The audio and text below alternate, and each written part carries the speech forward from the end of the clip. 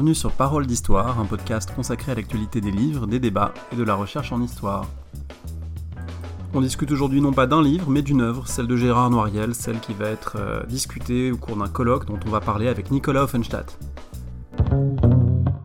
Je suis avec Nicolas Offenstadt, qui est maître de conférence à l'Université Paris 1 et qui est l'un des organisateurs du colloque qui se tient le jeudi 14 et vendredi 15 juin 2018 autour de l'œuvre de Gérard Noiriel. Ce sera à l'EHESS à Paris, amphithéâtre Furet, 105 boulevard Raspail. Vous trouverez tous les détails sur notre site et en ligne aussi sur celui de l'EHESS, et ici ou là on le trouve facilement. Alors c'est un colloque important parce que Gérard Noiriel c'est quelqu'un d'important. Et je pense que c'est quelqu'un d'important, on partage cette idée avec Nicolas. Il a été important comme auteur, comme lecture, comme intellectuel aussi. C'est vraiment, je pense, une très bonne chose d'en parler scientifiquement et d'en parler publiquement. À titre personnel, Gérard Noiriel, c'est quelqu'un que j'ai lu en faisant mes études d'histoire. Je me souviens très bien d'avoir lu Sur la crise de l'histoire, paru en 1996. C'était quelques années avant que je passe la Greg, un moment où, justement, on parlait beaucoup de crise de l'histoire, on parlait beaucoup d'incertitudes autour de la vérité, autour de l'histoire, et Gérard Noiriel, c'était un point de repère. C'était quelqu'un qui offrait des pistes d'une rare intelligence, d'une grande clarté sur ce qu'on pouvait faire à travers le métier d'historien, sur comment le penser, aussi bien du point de vue scientifique, du point de vue de la recherche, que du point de vue du rôle de l'historien dans la cité. Et je pense que, en tout cas, je suis très heureux de pouvoir en parler, parce que il fait vraiment partie, à mes yeux, des historiens qui comptent le plus et qui ont le plus compté. Alors, Nicolas Offenstadt, bonjour. Bonjour. Est-ce que vous pouvez nous dire comment est venue l'idée de ce colloque, comment il s'organise ? Ce colloque, évidemment, est lié à l'histoire institutionnelle aussi de Gérard Noiriel, puisqu'il va prendre sa retraite comme enseignant. Donc c'est un colloque d'hommage et un colloque aussi de synthèse et de réflexion sur l'ensemble de son œuvre. Donc ça marque finalement la fin de sa carrière académique, mais évidemment pas la fin de sa carrière intellectuelle, qui ne cesse évidemment d'être productive. Donc c'est un colloque qui en quelque sorte fait le point sur l'ensemble de son œuvre. Et comme son œuvre en est le témoin, évidemment, il s'agit de rassembler aussi les différents aspects qui ne sont pas du tout fragmentés, contrairement à ce qu'on pourrait penser, mais qui sont multiples quand même. Et donc du coup, le colloque, c'est aussi d'éprouver ce travail sur les différents niveaux, vous les avez évoqués un petit peu, qui ont été l'œuvre de Gérard Noiriel. Alors on va en discuter un petit peu. Une chose évidemment qu'il faut préciser, c'est qu'on pourra absolument pas tout dire. On va simplement essayer de donner quelques points de repère, et puis je pense aussi donner envie d'assister à ce colloque, à ceux et celles qui nous écoutent, et donner envie surtout d'aller vers ces livres, qui sont des livres importants. Alors des livres qui sont très variés dans leur forme, puisqu'il y a aussi bien les livres de Gérard Noiriel, des recherches empiriques, des enquêtes, des réflexions théoriques, des textes plus politiques, d'intervention, des synthèses. Donc c'est un historien qui s'est beaucoup réinventé, en même temps à partir d'objets et à partir de questionnements qui ont une certaine constance. Est-ce qu'on peut évoquer les premières enquêtes et un petit peu les origines de ce travail en Lorraine, dans le monde ouvrier ?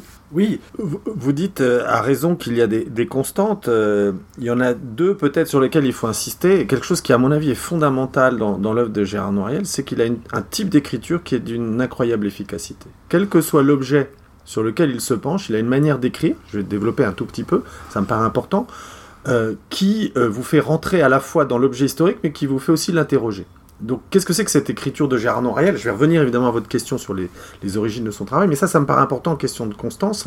L'écriture de Gérard Noiriel, c'est de jamais se payer de mots. C'est-à-dire que chaque phrase est pensée, on le sent, elle fait sens, elle est modeste et en même temps puissante. Et c'est une écriture qui est très particulière, c'est-à-dire que quand vous lisez une page de Gérard Noiriel, même quand elle vous paraît plus légère qu'une autre, on sent qu'on ne se paye pas de mots, on sent qu'on est vraiment en train de réfléchir à l'objet, qu'il n'y a pas un plaisir gratuit de l'écriture pour l'écriture, mais qu'il y a vraiment une pesée de chaque phrase et un souci d'efficacité. Et cette écriture-là a quelque chose d'assez extraordinaire, parce qu'elle vous fait rentrer dans un objet qui n'est pas forcément le vôtre, elle vous fait poser des questions. Donc c'est un mélange à la fois de précision, de modestie et d'efficacité, et qui est quelque chose, une constante qu'on va trouver aussi bien dans des livres militants qui, eux non plus, ne sont pas grandiloquents, même quand il y a une position qui peut être très forte sur le plan intellectuel, qui peut être très forte sur le plan politique, il y a toujours cette écriture de la précision, de l'efficacité, de la modestie.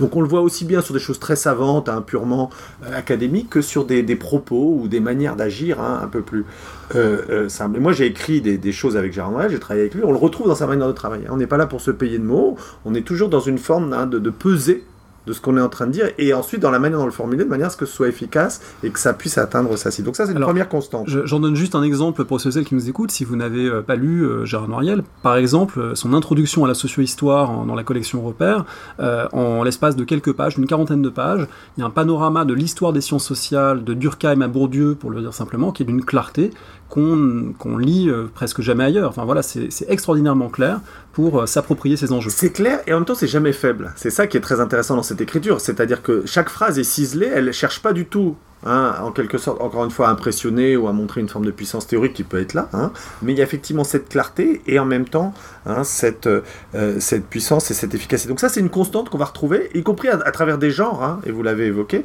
qui peuvent être très différents. Le deuxième élément, on y reviendra, mais il faut le préciser d'emblée avant de répondre à votre question, c'est un peu long mais on va y arriver, c'est une volonté de toujours s'interroger sur l'objet. Et ça, évidemment, c'est aussi pour nous tous, historiens, mais d'autres aussi, militants, citoyens, c'est très utile. C'est-à-dire qu'aucune histoire ne va de soi, aucun objet ne va de soi, tout nécessite ce qu'on appelle dans le jargon du métier une réflexivité, c'est-à-dire d'interroger ce qu'on est en train de faire. Donc même quand on travaille sur des objets qui peuvent paraître très bien identifiés, on y reviendra sans doute aussi, la nation, l'État, les ouvriers, en réalité, Gérard Noiriel, et ça c'est une constante dans son œuvre, va essayer de dire de quoi je suis en train de parler, pourquoi je suis en train d'en parler, et comment ces objets ont été construits par mes prédécesseurs, par moi ou par l'espace public. Donc pourquoi ça ne va pas de soi ? Pourquoi ça ne va pas de soi ? Et donc cette volonté en quelque sorte de toujours interroger l'objet, d'ailleurs c'est en lien avec l'écriture, parce qu'à partir du moment où vous interrogez l'objet, il faut être un petit peu à la fois méthodique et efficace pour faire comprendre pourquoi cette interrogation est féconde. Donc là je trouve qu'on a deux constances, à la fois dans l'écriture et dans la démarche, qui font qu'on retrouve depuis le Gérard Noiriel des années 80 jusqu'à celui d'aujourd'hui un certain nombre d'éléments. Alors quel est le point de départ ? D'abord, pour vous répondre, on dispose déjà d'un élément très précis, c'est que Gérard Noiriel, encore une fois, avec ce souci d'honnêteté, il se raconte. Il n'y a pas de raison que ce soit toujours les objets qui soient déconstruits, qu'on parle des ouvriers, des intellectuels. Il s'est raconté, notamment dans un livre qui s'appelle « Penser avec, penser contre », mais ailleurs encore. Et donc du coup, on sait un certain nombre de choses. Il y a des éléments qui sont très importants dans son choix. C'est d'abord ses origines modestes, qui fait évidemment qu'on peut s'interroger aussi évidemment sur les classes populaires, sur les couches populaires, qui est un élément.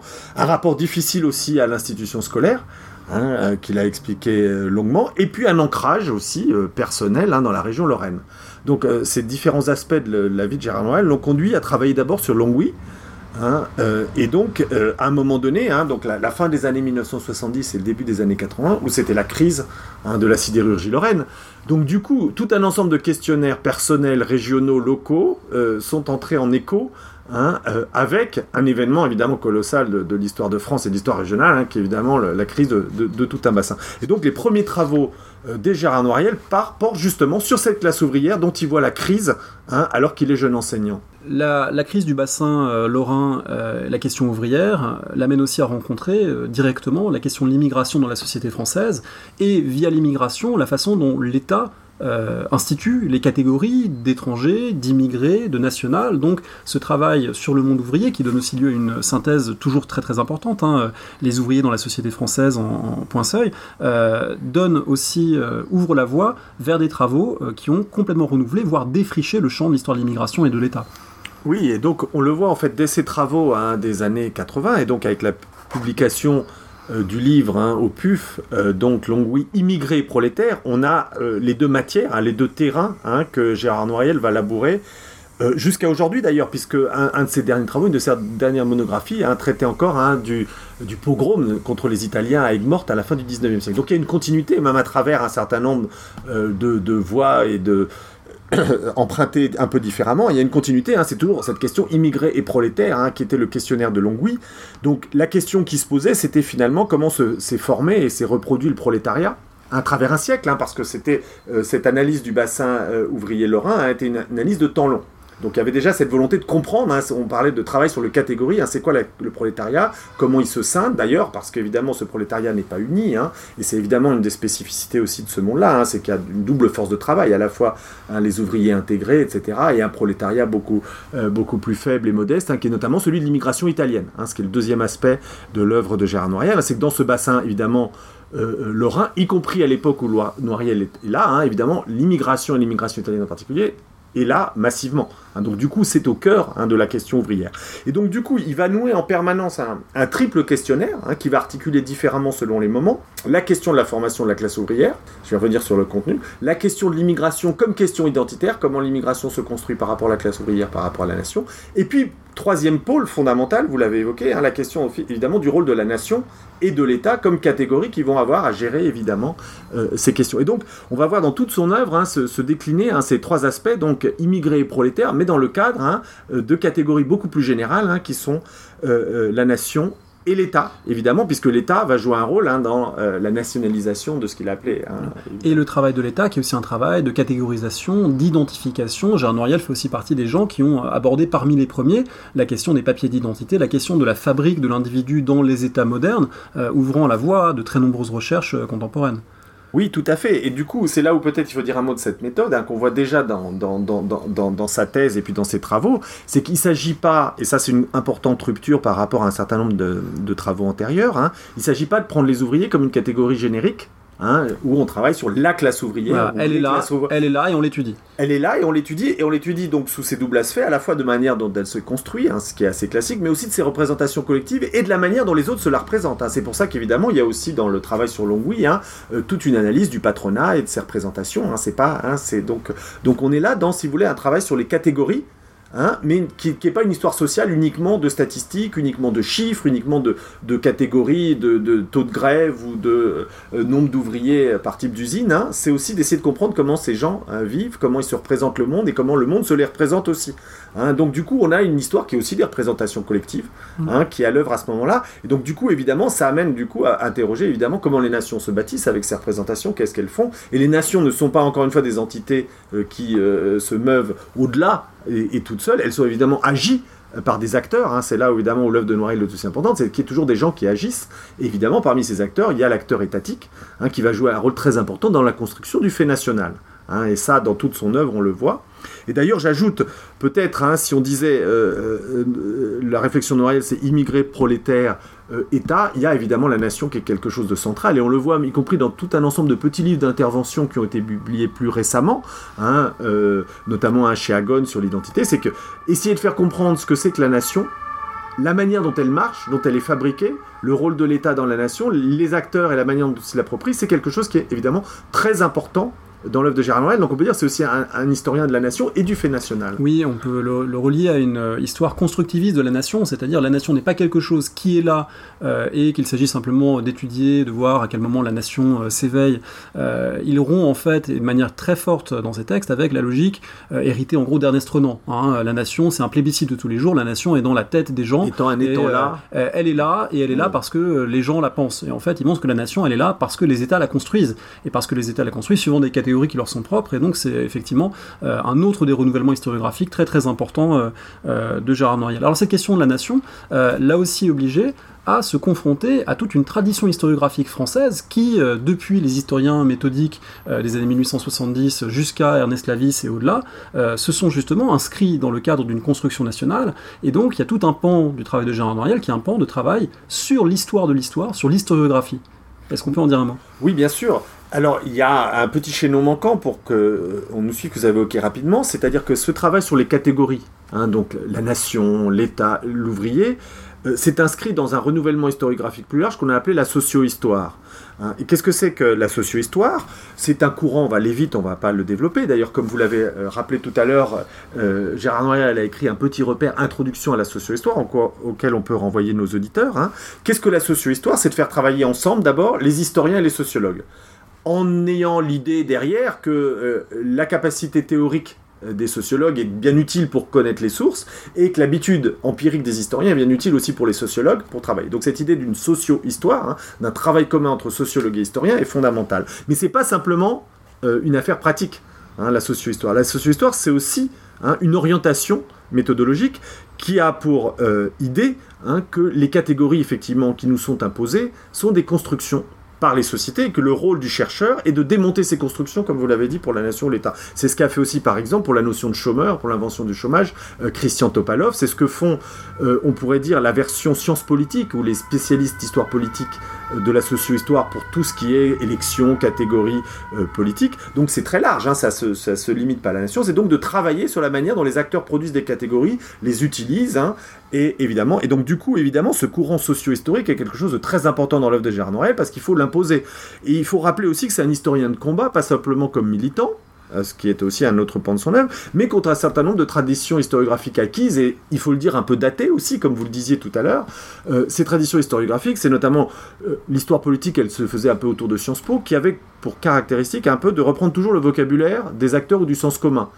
Ce sont des historiens, aussi bien pour les historiens de la Seconde Guerre mondiale que pour l'histoire politique, qui ont un peu l'habitude de travailler finalement sans vraiment interroger les catégories. Les catégories étaient là, et donc on racontait l'histoire parfois excellemment, mais avec les catégories des acteurs ou avec la catégorie des opinions publiques d'une certaine manière, parce que c'est des historiens qui avaient aussi l'habitude de parler avec l'opinion publique et les acteurs politiques. Et donc Gérard Noiriel veut être en rupture, d'où ce travail toujours intellectuel et réflexif sur les catégories. Et puis progressivement, quand vous dites, voilà, je fais de la socio-histoire, il faut bien réfléchir comment vous inscrivez dans quel champ. Qu'est-ce que ça veut dire faire de la socio-histoire, comment vous démarquez de ce qu'ont voulu faire, par exemple, les annales. Et ça veut donc dire aussi créer des lieux intellectuels où le faire exister. Alors ici, on peut évidemment évoquer la revue Genèse, qui a été importante pour faire exister un lieu de discussion, de rencontre entre des chercheurs de différentes sciences sociales et où la socio-histoire a pu se déployer. Oui, vous avez raison, ça se déploie finalement sur au moins 3 champs, cette réflexion historiographique.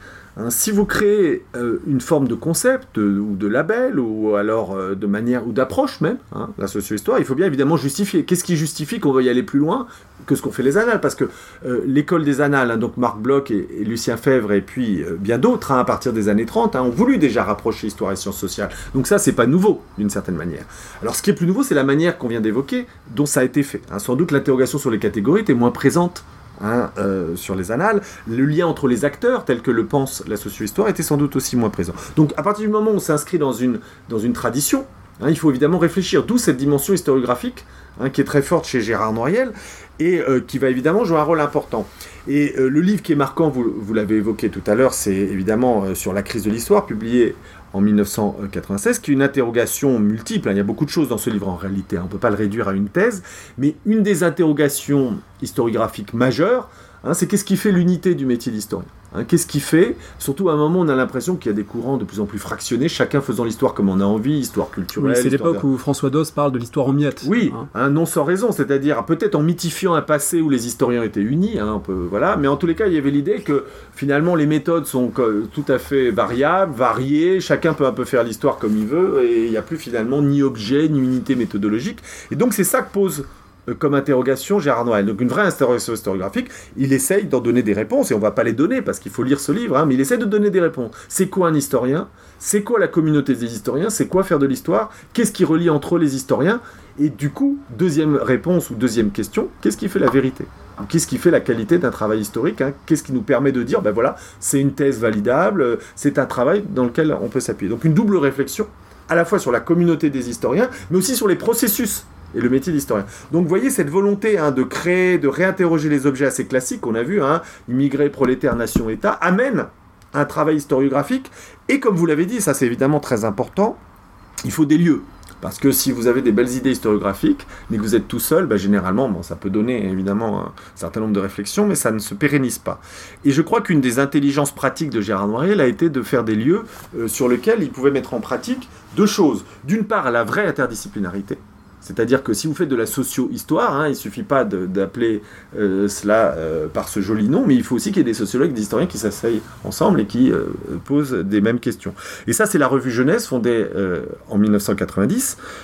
Chose assez exceptionnelle dans le paysage, quand on regarde les premiers comités directeurs, on voit vraiment une interdisciplinarité. C'est-à-dire que vous avez économistes, sociologues, politistes, historiens qui vont travailler ensemble selon des présupposés méthodologiques relativement communs, notamment une volonté de véritablement faire de l'interdisciplinarité. Donc ça, c'est un premier lieu qui est très important. Donc deuxième pôle, premièrement une réflexion propre théorique pour inscrire son renouvellement dans l'historiographie, un lieu pour l'éprouver collectivement, mais aussi, et ça c'est évidemment très important, c'est la création d'une collection qui permet de valoriser un certain nombre d'œuvres. C'est la collection Socio-Histoire, publiée chez l'éditeur Belin, une collection assez courageuse et originale, dont sur la crise de l'histoire, justement, est un des premiers volumes.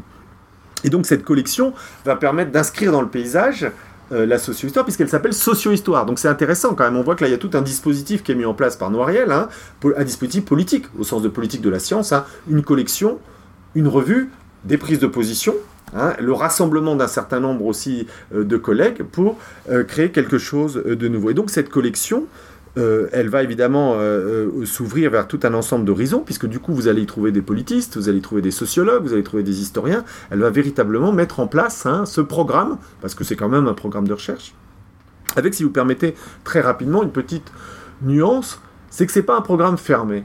Et notamment, vous évoquiez tout à l'heure le repère, introduction à la socio-histoire. Si vous le lisez, il est déjà un peu plus tardif que les premières années de la socio-histoire, vous vous rendez compte que c'est assez ouvert vers des sociologies, finalement, qui ne sont pas les sociologies originelles des rencontres entre historiens et sociologues, comme la sociologie plutôt bourdieusienne. Vous voyez l'évocation, par exemple, de la sociologie pragmatique comme une voie de renouvellement aussi possible. On fait Norbert Elias, toute une série de références qui viennent nourrir la réflexion, ce qui est aussi illustré par le volume, vous l'avez cité, Penser avec, penser contre, qui est un itinéraire intellectuel qui se construit, y compris dans le dialogue critique avec des auteurs qui ne sont pas canoniques, ou en tout cas qui ne sont pas directement en prise avec le projet de Gérard Noiriel. Oui, et je pense qu'effectivement, on voit quand même qu'il y a une double matrice, si vous voulez, originelle, qui est assez classique dans la génération de Gérard Noiriel. Ces gens qui sont nés dans les années 50. C'est évidemment encore une puissance du marxisme important, surtout que Gérard Noiriel, il le dit lui-même, il a été un intellectuel communiste, il doit aussi au parti une partie de sa formation. Donc il y a évidemment le marxisme, qui, pour cette génération, pour d'autres encore, mais évidemment reste présent, et puis évidemment la puissance de l'œuvre de Bourdieu. Mais ce qui est intéressant par rapport à d'autres historiens, c'est que Gérard Noiriel n'en a pas fait un carcan dans lequel il faudrait finalement inscrire son œuvre sur des décennies, un carcan ou même parfois, au contraire, voie d'émancipation intellectuelle, comment on peut voir les deux aspects, il a voulu en sortir et finalement ouvrir à toutes les formes et portes d'interaction entre histoire et sociologie. Et ça, je crois que c'est une des originalités. Et d'ailleurs, si vous regardez les titres qui ont été publiés dans la collection Socio-Histoire, on ne peut pas dire que c'est la collection, si vous voulez, d'une école extrêmement fermée où tout le monde devrait répéter ce qu'est la Socio-Histoire. Vous voyez des livres qui en sortent, qui sont faits qui sont traduits ou qui sont faits par des historiens étrangers qui sont un peu loin des débats qui partent souvent quand même d'un terrain français. Donc du coup, il y a quand même cette volonté aussi, si vous voulez, et c'est ce qui, moi, me paraît assez un des plus intéressants, c'est de défendre aussi un principe méthodologique, qui est la confrontation critique, et la confrontation critique des sciences sociales. Donc ça va au-delà de ce qu'on a essayé de définir de manière un peu plus serrée tout à l'heure. Alors, la réflexivité dont vous parliez pour Gérard Noiriel, c'est aussi réfléchir à la condition intellectuelle et à ces conditions dans différentes dimensions, aussi bien l'intellectuel dans son travail spécifique. Qu'est-ce qu'un historien ? C'est quelqu'un qui a des activités de savoir, de pouvoir et de mémoire. C'est une distinction devenue presque classique, mais qu'il a été le premier à mettre en avant avec cette clarté et qui nous rappelle que contre la tentation de penser le pur savant historien, que les historiens, comme les autres intellectuels, sont pris dans des enjeux de pouvoir et dans des enjeux de mémoire dans l'espace public. Et du coup, ça l'a amené à la fois à étudier les intellectuels pour eux-mêmes et à réfléchir à sa condition intellectuelle et à comment, en tant qu'intellectuel, il pouvait contribuer à des formes d'éclairage critique, mais avec là aussi une originalité, c'est de mettre en avant le collectif et de mettre en avant les spécificités de l'intellectuel et non pas la capacité de l'intellectuel à discourir de tout ou à être invité partout. C'est pas du tout dans cette optique que Gérard Noiriel a construit son engagement intellectuel. Oui, et là aussi, ce qui fait notre conversation, évidemment, et la richesse de Gérard Noiriel, c'est que c'est à multiples entrées, et qu'aucune de ces entrées n'est cachée. Donc c'est-à-dire que Gérard Noiriel, à chaque fois, même quand sa réflexion est produite de plusieurs strates, de plusieurs époques, il va essayer, avec vous, de les distinguer, de les mettre en avant. Et il dit toujours qu'une des premières strates, c'est celui du militant. Puisqu'encore une fois, on l'a dit tout à l'heure, je vous disais qu'il avait travaillé sur la Lorraine, sur la crise de la sidérurgie et de la mine Lorraine à la fin des années 70, au début des années 80, mais il a été un militant. Il était membre du Parti communiste, et son premier livre, Vivre et lutter à Longwy, c'est un livre de militant qui s'inscrit dans les débats internes au Parti communiste. Donc le premier intellectuel, on peut dire, Gérard Noiriel, c'est un intellectuel militant, un intellectuel institutionnel, même si ensuite il aura des démêlés avec le Parti communiste, mais il dira aussi tout ce qu'il lui doit. Et puis c'est un intellectuel qui est ancré dans des luttes concrètes, puisque vous le savez, on imagine bien ce que c'est. On le sait, ce que c'est que des bassins qui ferment, que des usines qui ferment, que des industries qui partent en déréliction, que des lieux entiers qui deviennent des villages fantômes. Donc c'est quand même des luttes qui sont très prenantes, très fortes. Et donc du coup, Gérard Noiriel a été au cœur de ces luttes dans le bassin de Longwy, puisqu'il a participé à l'aventure de la radio libre Lorraine Cœur d'Acier. Je signale que la thèse qui a été faite par une historienne sur radio Lorraine Cœur d'Acier paraît dans 15 jours aux éditions Sciences Po, et on aura peut-être l'occasion d'en reparler ici même. Et donc du coup, là vous avez un Gérard Noiriel, si vous voulez, qui est dans le militantisme, en quelque sorte, au ras des luttes. Puisque son objet de recherche est un objet en crise, un objet dans lequel il est intimement mêlé. Les gens avec qui il lutte sont des gens qu'il peut interroger par ailleurs comme objet de recherche. Donc c'est son premier aspect. Et puis évidemment, le monde intellectuel évoluant, le monde tout court évoluant, évidemment, il va évoluer aussi, il va quitter le Parti communiste, il va se poser d'autres questions et il va avoir une réflexion, évidemment. Je dirais qu'il y a, là encore une fois, et c'est pour ça que notre conversation pourrait être sans fin, c'est qu'il y a toujours plusieurs niveaux, il y a l'historien dans la cité et l'intellectuel dans la cité. C'est-à-dire que Gérard Noiriel interroge les deux. quelques mots rapidement sur cet aspect.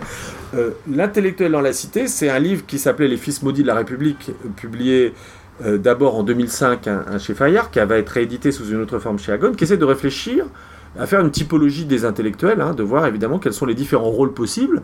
Mais encore une fois, Gérard Noiriel n'est pas hypocrite, il ne fait pas les différents rôles possibles pour dire tous se valent, il essaye de montrer quelle est, lui, sa définition de l'intellectuel. Donc à la fois, il essaye d'objectiver le champ et les rapports de force dans les intellectuels, en partant de ceux qui sont les plus proches du pouvoir à ceux qui sont les plus critiques, et puis du coup, en faisant de l'histoire, en faisant de l'analyse sociologique, en faisant de la simple réflexion intellectuelle, de définir une position. Donc il y a ce métaniveau, qu'est-ce qu'un intellectuel, qu'est-ce qu'il peut faire dans une société. Et puis il y a un autre niveau qui se croise, mais qui évidemment ne se peut pas complètement recouvrir ce précédent, c'est celui du rôle de l'historien. Et en particulier du rôle de l'historien.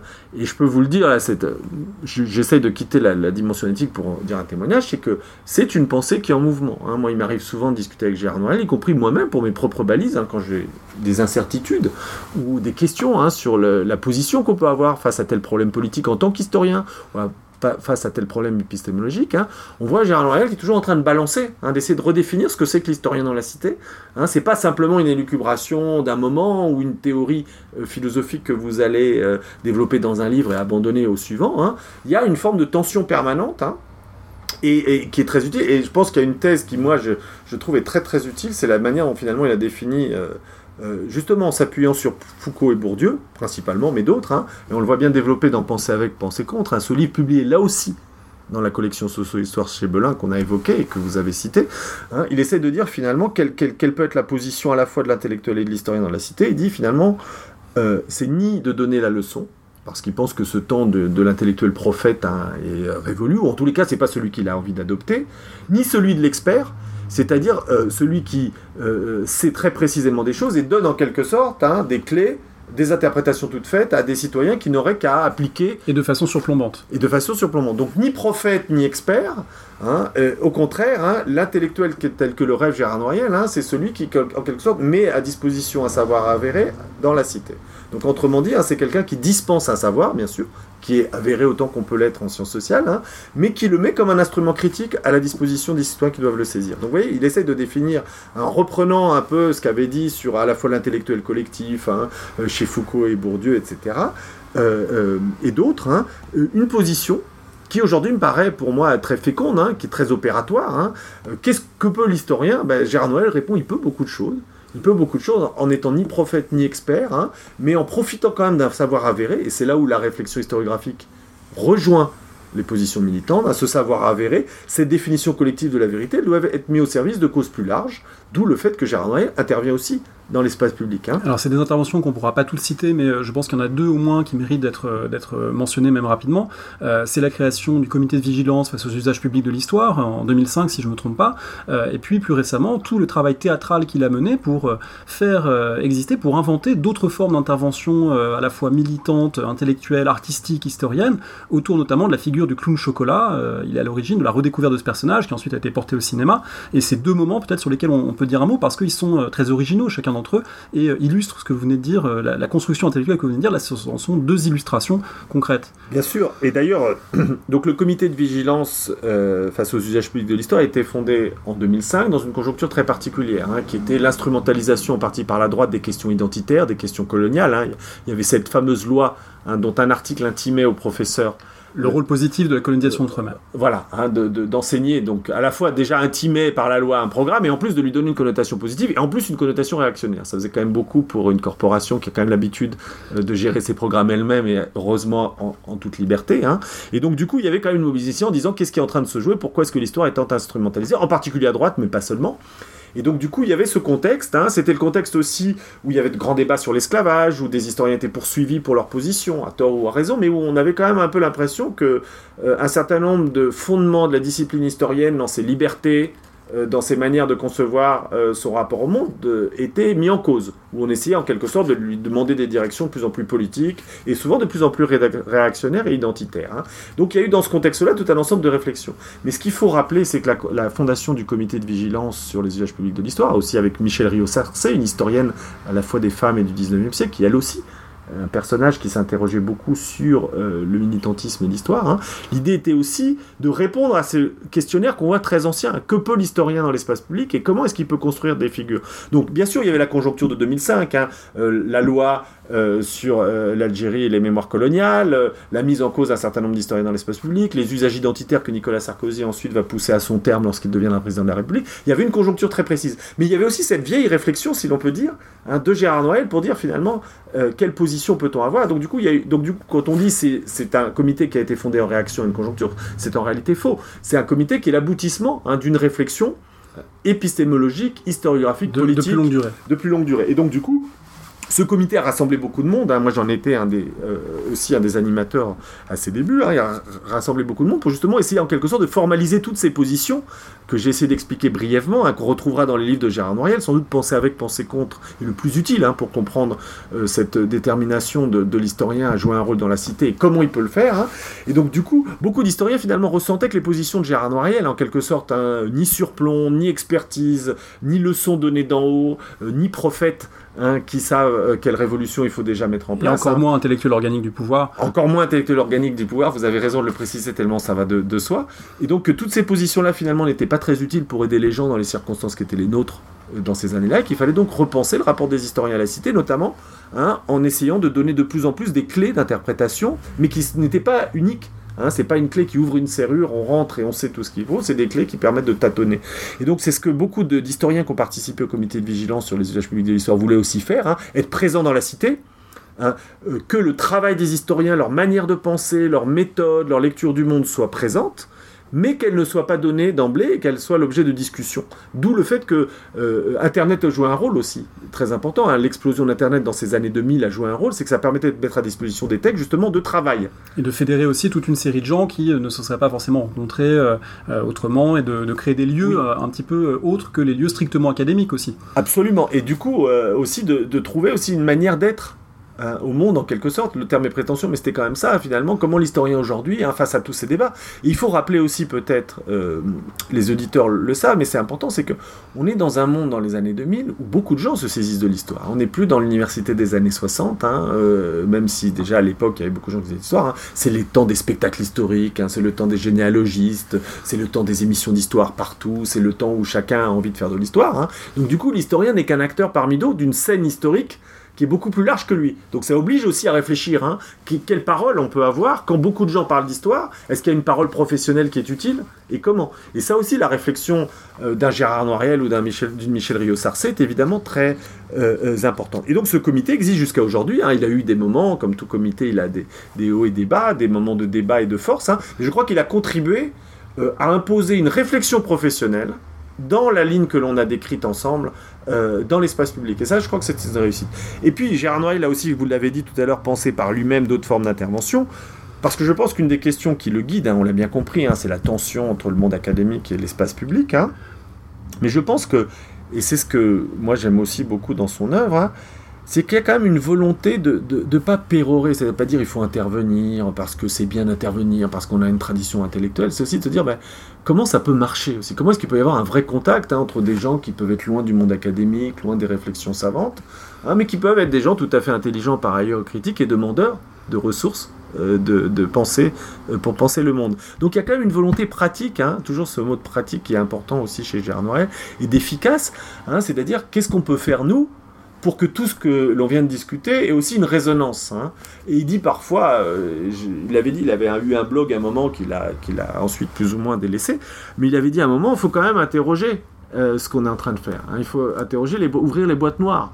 Et notamment, par exemple, une question qui posait, je la résume un peu simplement, mais finalement, on a tous, intellectuels, professeurs, historiens, enseignants, expliqué des tas de choses qui auraient dû limiter la montée du Front National, des exclusions, des identités fermées. Hein, c'est quand même le rôle, en général, des enseignants de plutôt ouvrir les possibilités pour leurs élèves. Et on se rend compte, qu'on a une Marine Le Pen au second tour comme dernier aboutissement de tout ça. Et donc il dit à un moment, on ne peut pas continuer à tenir des discours en disant nous allons dans l'espace public, nous allons expliquer aux gens que les questions identitaires sont des constructions, ce que c'est qu'un immigré, comment il a, etc. Et de voir que finalement, dans l'espace public, il y a quand même la montée de gens qui disent des choses qui n'ont rien à voir, avec des méthodes qui n'ont rien à voir. Donc il dit qu'il faut interroger quand même ces disjonctions. Il ne faut pas rester avec nos belles idées ou nos idées qu'on estime mieux fondées intellectuellement. Il faut interroger, il faut ouvrir les boîtes noires. Et donc ça, je pense que cette volonté de pas se laisser aller à la facilité de publier des manifestes antiracistes ou des manuels sans réfléchir à leur portée, et à leur réception, à leur efficacité. C'est aussi une de ses qualités, si vous voulez, de pas être... ça rejoint le début de notre discussion finalement sur l'écriture. Une écriture qui pèse les choses, vous savez, où chaque phrase, elle s'adresse à quelqu'un, elle veut dire quelque chose de précis. On n'écrit pas pour montrer qu'on a du style, donc on a fait une belle recherche, mais aussi pour essayer de trouver quelqu'un à qui on va parler. Et donc, dans cette idée d'ouvrir la boîte noire, moi, une expression que j'aime bien, de dire, on ne va pas laisser faire, il y a cette idée de toujours renouveler le rapport à l'espace public, d'où la fondation du CVH, d'où aussi une de ces entreprises qui a été sans doute les plus importantes, qui est le théâtre.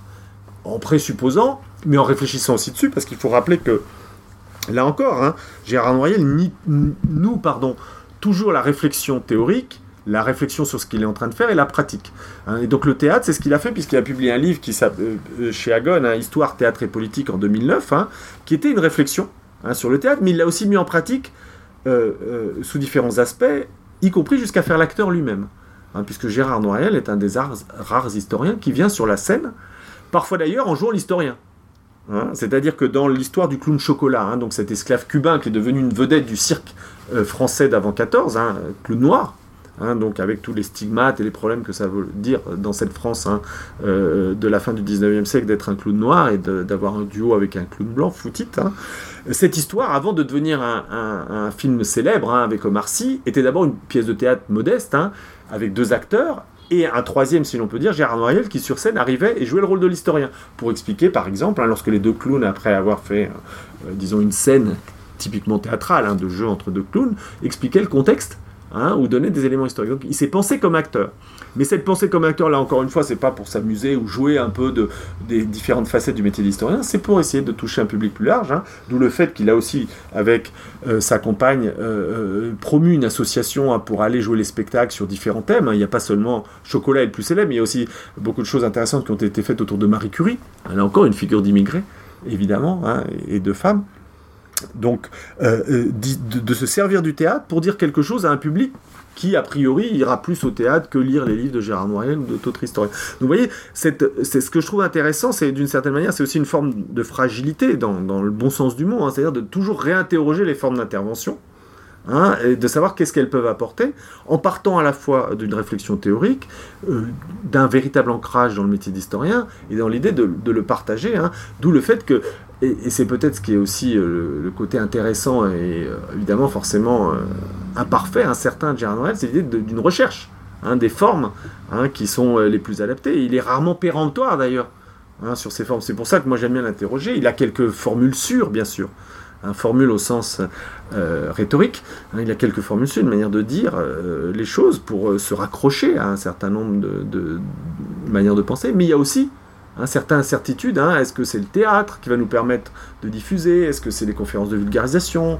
Quelles formes de collectifs sont les plus pertinentes? Quelles formes d'interdisciplinarité? Quelles formes d'ouverture? Et donc c'est une recherche qui est évidemment jamais finie du coup.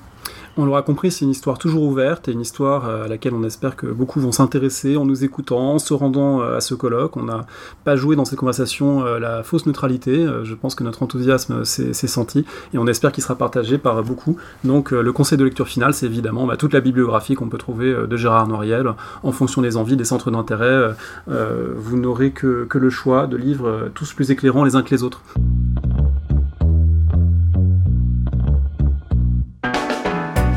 Merci de nous avoir écoutés. Rendez-vous sur le site www.paroledhistoire.fr pour toutes les informations sur le podcast, pour vous abonner, écouter ou télécharger les autres émissions.